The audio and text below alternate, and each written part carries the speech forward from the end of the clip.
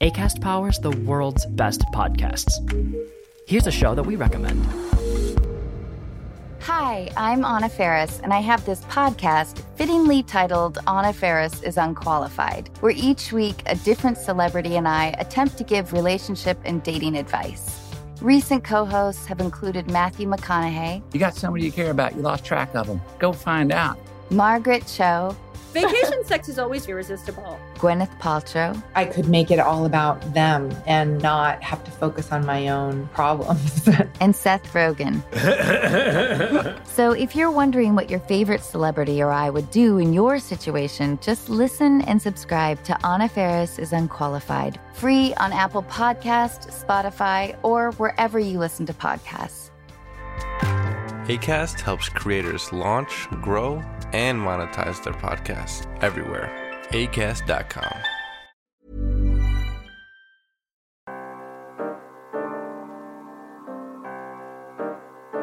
Hey listeners, I'm Rob Sachs, Managing Director of Podcasts here at Foreign Policy, and this is Foreign Policy Playlist.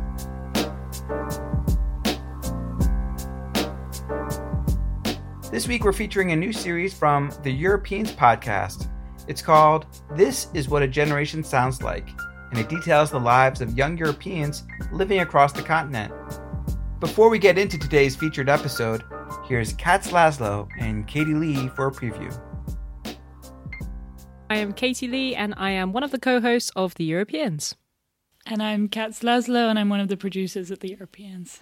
We launched The Europeans in late 2017, and the idea was just to make European politics and policy feel a little bit less dry and impenetrable. For my co-host and I, it was very strange. We often felt like we knew lots more about US politics than we did about politics in our own regional neighborhood, and that felt very, very strange. The idea was just to kind of break down European politics and make it feel accessible, and just make it feel less dry and boring, really. This episode is part of a series called This Is What a Generation Sounds Like. And basically, as a team, we wanted to hear from different people around Europe about like a personal story that is connected to a larger thing going on in Europe. Something we realized very quickly, I think as a show, we often wondered why there wasn't more European-wide media. Something we realized very quickly is it's often a language thing. People speak a huge amount of languages across the continent. So if we only speak to people who speak English, then we really limit who we can talk to. So we try and do a lot with translation, especially with a longer series like this. It's challenging and also creatively fun to figure out how to do that well in an engaging way. One of the big things that we've really learned about making the Europeans in general is just how EU democracy works. And it is a little bit depressing to think that most citizens, even people who really pay a lot of attention to national politics, are often quite clueless about how these institutions work. And these institutions have a huge amount of power, over our lives, over things that we consume, over all kinds of things that affect our daily lives. So wading into that process in some of our other episodes has really been a huge journey of discovery for us. So every couple of months for this series, we just release a call out. So we ask people to send a 1-minute audio pitch in. And it's just, anyone from around Europe under the age of 30. And then we listened to them all. And so we got this one voice memo, and it was from Mohammed, who lives in Amsterdam. And I remember it being quite soft-spoken, but we were all immediately captured. And he just talked about what it was like to live in this city without the papers that make our lives very easy. And we also saw a huge opportunity because I live in Amsterdam, and also so does one of our other producers. And we just really wanted to capture what that was like. And so I spent, over the course of months, not full-time, but over the course of months, I interviewed Mohammed various times and, went with him just on his daily life. It was quite a classic sort of a day in the life of. So I went with him to an asylum center and just walked around and went to a place where he volunteers and stuff like that. Throughout this series, we work closely with the people whose stories they are to voice them themselves. And I would say it takes a huge amount of extra work in that you have to, script write and then turn it into their voice and all of that. But I think it really just brings a different tone to hear someone telling their own story and to give them that level of agency. If you enjoy the episode that you're about to hear, you might also really like the other episodes in this mini-series. They're from all different kinds of places around Europe, from Albania to the deep south of Italy. And with the series, we really just wanted to capture the voices of a generation. You'll hear all kinds of different life experiences, people in really super rural areas, people living in cities, people grappling with the vulnerabilities of migration to things like the culture of masculinity in southern Italy. So they're really, really worth a listen.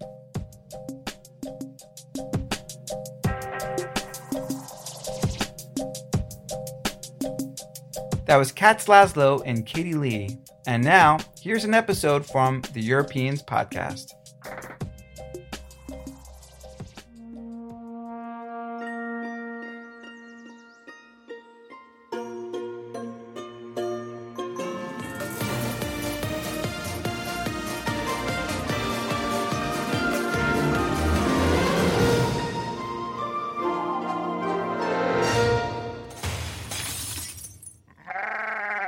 Hey, Dominic. Hi, Katie. How's it going? Yeah, good, thanks. I am really, really excited to finally put this week's episode out into the world. Yeah, me too. Should we go straight into telling people about it, or have you got anything interesting to tell the world before we dive in? No, now that the French elections are over, my life is boring again. I have nothing to report. So be my guest. Go ahead. That's good news. Well, it's the next episode in a series we've been making where our producers work with young Europeans to turn their personal stories into beautiful radio pieces. Yes, the series is called This Is What a Generation Sounds Like, and I think we can now describe it as an award-winning series, which is pretty cool. Mm-hmm. I highly recommend that you listen to the first 3 episodes, but it also doesn't matter if you haven't heard them yet.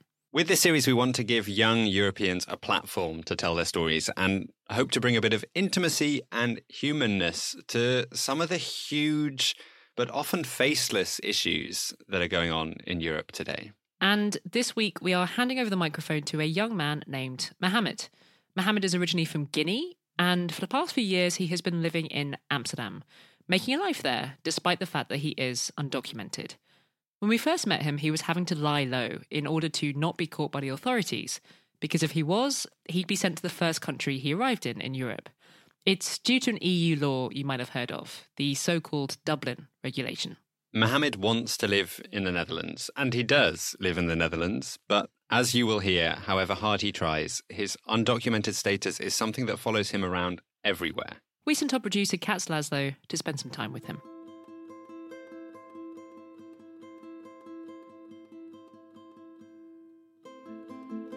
I always have my alarms on. But just that I just skip them. Sometimes if I have an appointment in the morning, I can snooze my alarm for like 5 times.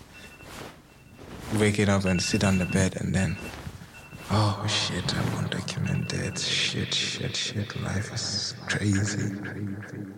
Can I say shit? You can say shit. But then it will be edited out? No. Okay, shit. Yeah, and then that's the time that your whole life situation come across. And then you become, I just want to sleep. Yeah, but you end up getting up, taking a shower. How do you get yourself out of it? How do you make yourself take the shower? Okay, I like watching the news, and then it wakes me up. Dozens of Guinea's representative parties... Sometimes I scroll on Facebook to see videos of what is happening in Guinea. It usually helps, but sometimes I just don't want to do it. Eventually, I get up and go about my routine. But still, throughout the day, it's hard to stay motivated. So I find ways to always remind myself. Sometimes it becomes really difficult. I have an alarm at 12 that says, be strong. And I have an alarm at 5:30 that says, less is always enough. I think that's the kind of way that I'm, making myself feel better about things. Be strong. It was a really tough time back when I was going to reapply for my asylum, so I was stressed. So, be strong. It's December, still locked down. I'm in Flavor Park in Amsterdam East, meeting Katz. Oh my God, can you imagine? Katz and I have spent this whole pandemic almost 2 years living very close to one another. We buy our food at the same shops, but this is the first time we're meeting. Together, we are deciding how we are going to tell you my story. I mean, the questions are really good because they help orient me to an answer. But other than that, I'm really dumb sometimes. Why do you say that? Well, I don't know. If you ask me what I'm going to say, it's like everything revolves around being undocumented. And I don't like that sometimes. For instance, I want to be a stand-up comedian. I actually found a joke yesterday. Can you tell me what your joke is? So, you know that I've never traveled on an airplane, yeah? And yesterday I realized that if I tell someone the closest I've ever get into a plane is on airplane mode on my phone.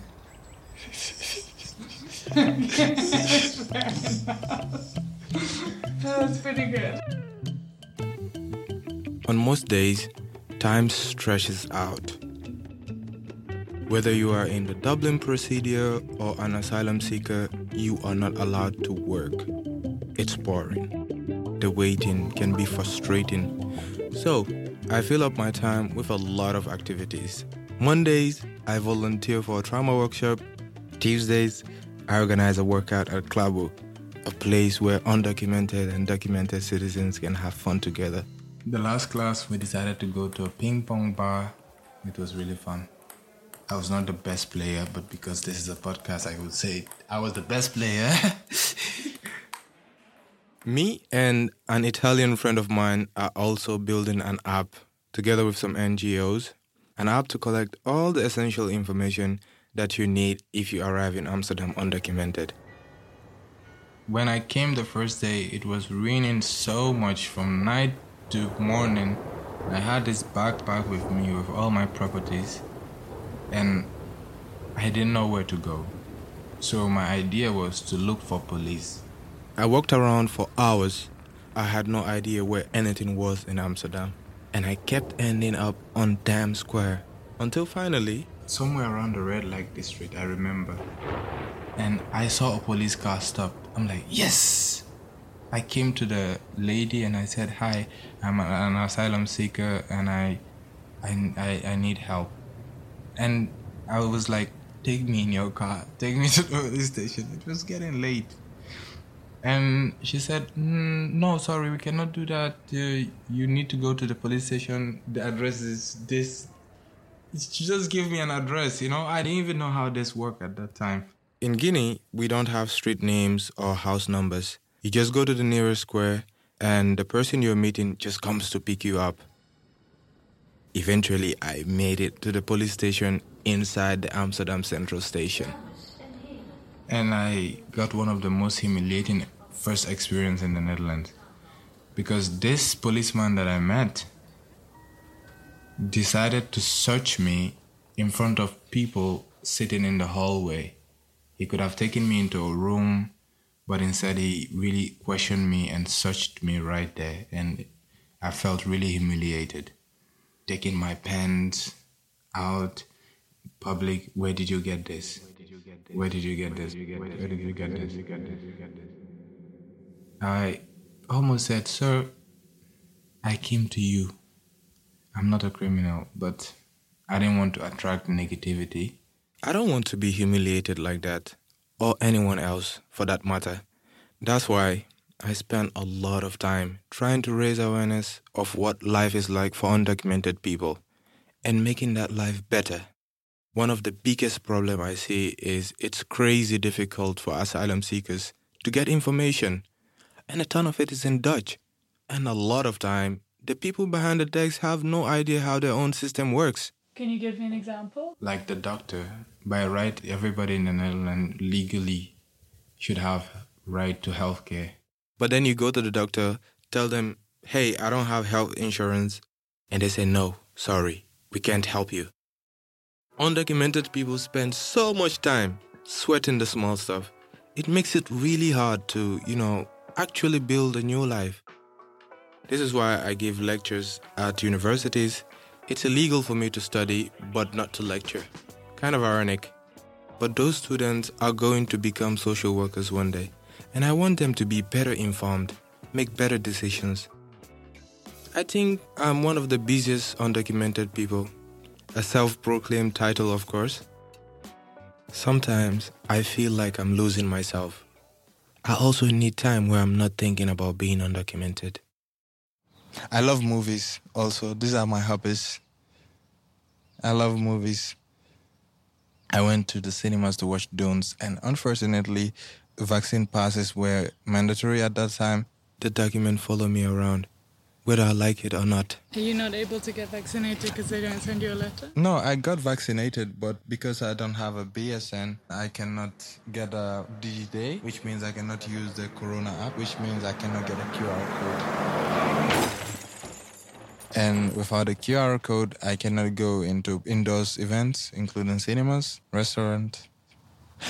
Just yesterday, I was thinking about that, and I realized it's not actually affecting me that much, because mostly I would not definitely spend 20 euros to watch a movie when I can use it to buy food for a week. I just feel like I'm left out in a kind of way. Did they let you in? Well, at last, the manager was called. I told him I'm actually vaccinated. Here's a proof of it. I have a paper. Yeah, this is my ID card. My name is Mohammed. And, oh, yeah, you can come in. But I felt really horrible because everybody behind there was, oh, undocumented, oh. And that's not the kind of way I want to be seen, you know? The weeks are punctuated by Thursday. Thursday is stamp day, and I have to go to the asylum center to get my fingerprint stamped. And if you don't stamp, in the evening the police go to your apartment with a warning paper. And if you do it twice, you get a fine, and on the third time, you are asked to leave. This time, Kat is coming with me. The asylum center is a big grey building complex. A former prison blends in with the grey sky. We weren't allowed to record in there, so instead we talk as we walk back. In the rain, the wind, through Heerhugowaard. It's a quiet town in the north of the Netherlands, and it took me around 6 months to learn how to pronounce Heerhugowaard. It's really cold today. It's so cold that for the first time in the Netherlands, I'm feeling the cold on my teeth. As we're leaving the asylum center, I bumped into a friend. Hey. Congratulations, he just got his documents. How are you, man? You good? Yeah. Congratulations, man. Dank je, bro. En je? Ah. Is goed? Ja. Ja, man. Nou, jij bent in Netherlands, man. Nederland, weet je, ja. Nice, bro. I'm really happy for you. See you, bro. Yeah, see you, man. Goeiedag. He's been undocumented for ages. He recently fell in love, got married, and now he has his residency. I mean, love is blind and kind of work in a mysterious way. It's not like the US here. I wouldn't just automatically get papers if I marry someone. If you marry for documents, lucky you. If you marry for love, lucky you. Are you in love? Well, am I in love? I wouldn't let Kat record this bit. I'm dating someone and I'm not sure how I feel. I'm trying to be cautious. Gotten my heart broken a few times. She wants an open relationship. What does that mean, an open relationship? I have no idea. I asked Kat if she knows what it means, and she laughs. Apparently, all her friends are still wondering the same thing. We are on our way back to Amsterdam, watching the endless flat fields from the train, filled with wet jackets and steamed-up face masks. I always think undocumented people spend a lot of time trying to find document that by the time they find document, they don't know who they are as a person.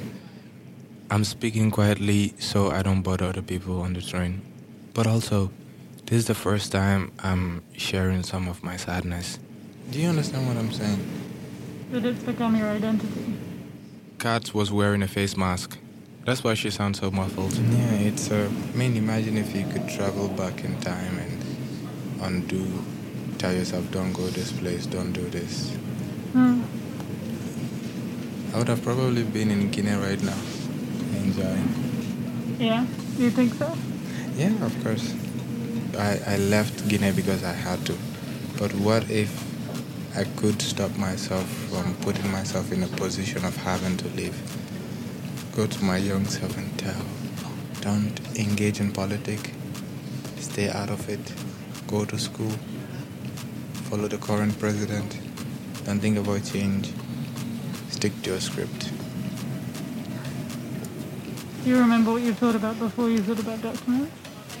When I was in Guinea, I don't know, I didn't have any big dreams, maybe just chilling, looking up to the next end of Ramadan feast, going out to nightclub with friends. I was mostly thinking about how to finish university. The point is, education also put me in this. If I was not educated, I would have definitely have less interest in trying to be active in political parties. Yeah. But I don't know, some people I just want more, I think, and maybe I'm part of those. I'm just on this podcast for one day, but back in Guinea, I used to co-host a radio show myself, a program for learning English called English is Fun. You are listening to Nostalgia Radio 98.2 FM. English is Fun, a program that is broadcast. On your radio program, you were encouraging people not to go to Europe. Yeah, I never had the intention of coming to Europe. I hated the fact that a lot of young people are leaving Guinea, and I thought if all the young generations of people that are strong and energetic leave, I felt that this is bad. At that time, there were a lot of casualties at sea. People were dying a lot. And we had to come up with something to encourage people. So what we talked about was the impact of people leaving, and what you could do back at home. Mm. And then that shifted at some point. Yeah, okay, the reality hit me exactly when I was in the boat. I'm like, oh my God, I was there telling people not to go, and here I am today, going against the fundamental principle of being the king that you want to see. Alarms. Which one is this alarm? So this is my 12 o'clock alarm, be strong. Every 12 o'clock, I tell myself to be strong. Yeah. So you were on the boat, and what was going through your head? We had water entering in the boat, women crying, even older people crying, and in that moment of silence, start to think, probably going to die. Yeah. But I survived, and my advice would be to people, still don't leave. The crossing from Morocco to Spain was terrifying. I tried to cross 3 times. I remember the first time when we were almost at the seashore and I could hear the woo. And I'm like, oh my God, I'm going to die. But you cannot go back, because you have these Moroccan guys with knives. If you try to leave, they say we'll kill you. And who are these guys? The smugglers. So you're in between the monster and the deep blue sea. There is a ton of misinformation. It is just really confusing. So they tell you when you're getting on the boat that when you're going to Europe, you should follow the dolphins. But there's also these myths that if you point at the dolphin, they will swim away. So when someone points, oh, look, everybody say, hey, don't point at the dolphins, you idiots. That's so absurd. Yeah. Yes, don't point at the dolphins. The first time also the sea was very rough. We went for the whole day. There was a lot of water in the engine and it just stopped. So we started drifting. Luckily, we were still close to the shore, close enough to call for rescue. But by the time the rescue came, it was already becoming very dangerous. But they came. You have so many moments where you almost died Mm-hmm. that are terrifying. Yeah. What kept you trying? To be honest enough, I think it's just become suicidal at the end. Because if someone is to put me in this experience, I'll never do that anymore. I mean, the stress, the trauma, and everything might have made me just give up and, you know what, I don't care. Because I couldn't go back to Guinea. I had no future in Morocco. And there was a slight chance that I would have a better life in Europe. So, and was willing to risk everything just to have that little bit of taste of that, to keep that hope going. Yeah. I hope people that will listen to this will know that we risk our life to get a taste of a lifestyle that they have, the stability that they have. And we're not here to take jobs. We come with a gift of diversity, curious, willing to learn and ready to share. This is where you could end my story. Crossing stories are always traumatic and dramatic. And well, plenty of people I met didn't make it. But the thing is, I feel far more traumatized by what came after the crossing. There we were. We'd finally made it to Europe, to Spain. We were given food, clothes, locked up in a prison for 3 days. But we were not harmed. But then, went for 3 days, could not sleep. And until I came to the Netherlands, I could not sleep for a very long time. What was happening? Were you just your head was spinning? Couldn't sleep. Went to the doctor and everything. I think I was traumatized. Let's call it what it is. And right then, that is when it started. What is the next step? This question keeps popping. That's when undocumentedness starts. Keep popping, keep thinking, what is the next step? What is the next step? Constant worrying, constant decision making. Am I going to get deported?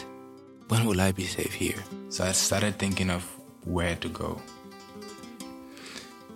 I wanted to go to Norway, as far as possible from Guinea. And then one day I was sitting out on a bench. These people from the church, Jehovah's Witness, they came to me. Hello, my name is this and this. I'm from the Netherlands. Netherlands. Good, you speak good English. The next thing that I know, I'm going to the Netherlands. What did you know about the Netherlands before you came here? Oh my God, they overbranded the country. And I bought into that, writing on the internet that Dutch people are the happiest people in the world. I'm like, okay, if they're the happiest, I looked at security, they're like, the Netherlands is so secured that prisons are closing. I'm like, shit, this is the safest country. Yeah.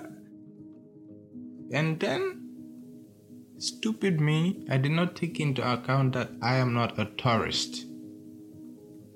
So these are stuff that are written on the internet for tourists.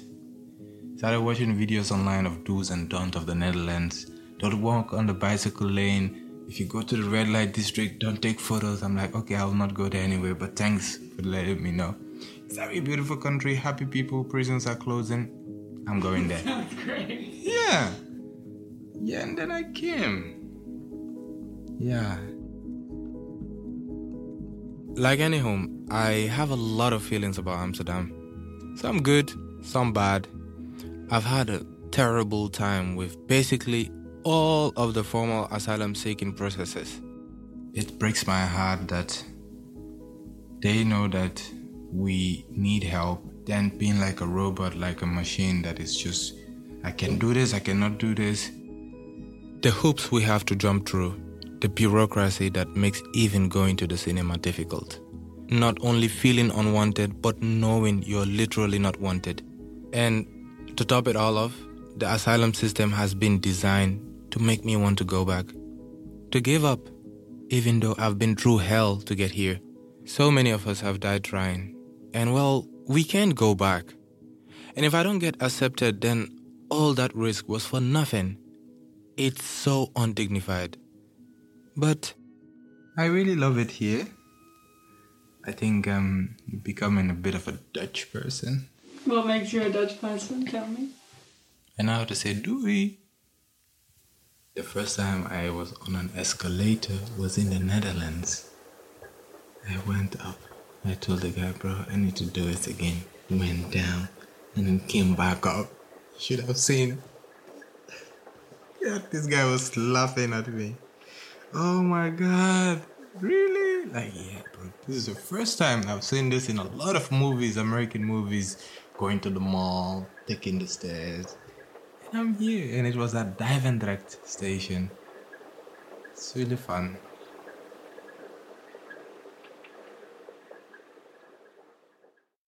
For what it's worth, I'm also fighting for betterment in the Netherlands. Making them remember. Okay, cannot say it that way, but I like the fact that I get to say whatever I want to say, as long as I'm not being discriminatory, can insult the government, tell them how racist they are, without being put in prison for it. These kind of little freedoms for me means a lot, that I get to speak out. I've built a life here. I've made a ton of friends through my activism. Soon I've got my interview coming up to formally apply for asylum in the Netherlands. They haven't given me a date, and I've been waiting 7 months already. Another hope. I've actually been running through both outcomes in my head. If I get accepted, or if I get rejected. But both scare me. If I have a residency permit, I would have to put more effort into going to school, maybe starting a life. It's a scary. I don't know if I'm ready for it. After years of not being allowed to study, to work, to rent a home, will it really be easy to actually live out all of my dreams? But at the other side also, I'm really tired of being undocumented and cannot really go anymore with this uncertainty, and it's a very difficult lifestyle. I have no idea what to expect, whether I'll be able to keep and build on my life here. They will decide whether or not it is worth it. Being undocumented sucks, but it has made me realize a lot of stuff. It's a learning experience. So my advice would be to each and everyone to be undocumented for at least a year, and they could give me their documents, and I'll use it to live their lifestyle for a year, and then we can come and discuss and share ideas.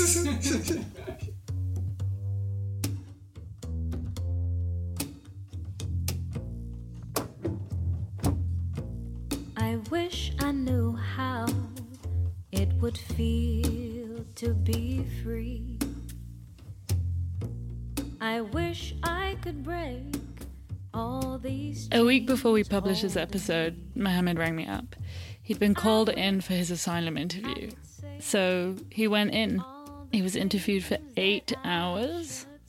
And 2 sleepless nights later, he got the result. Hey, guess who just got their papers? Oh my God, I got a positive from the IND. Can you imagine?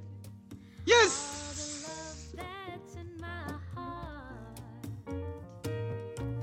Remove all the bars that keep us apart. And I wish you could know what it means to be me. Then you see.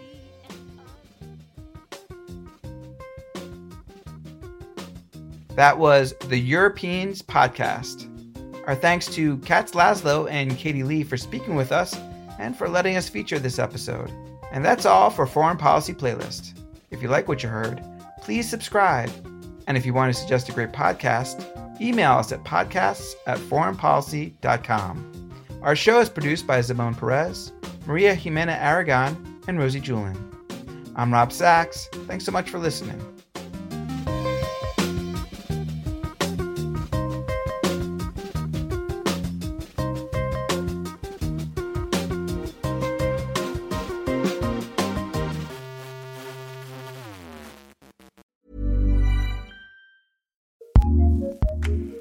Acast powers the world's best podcasts.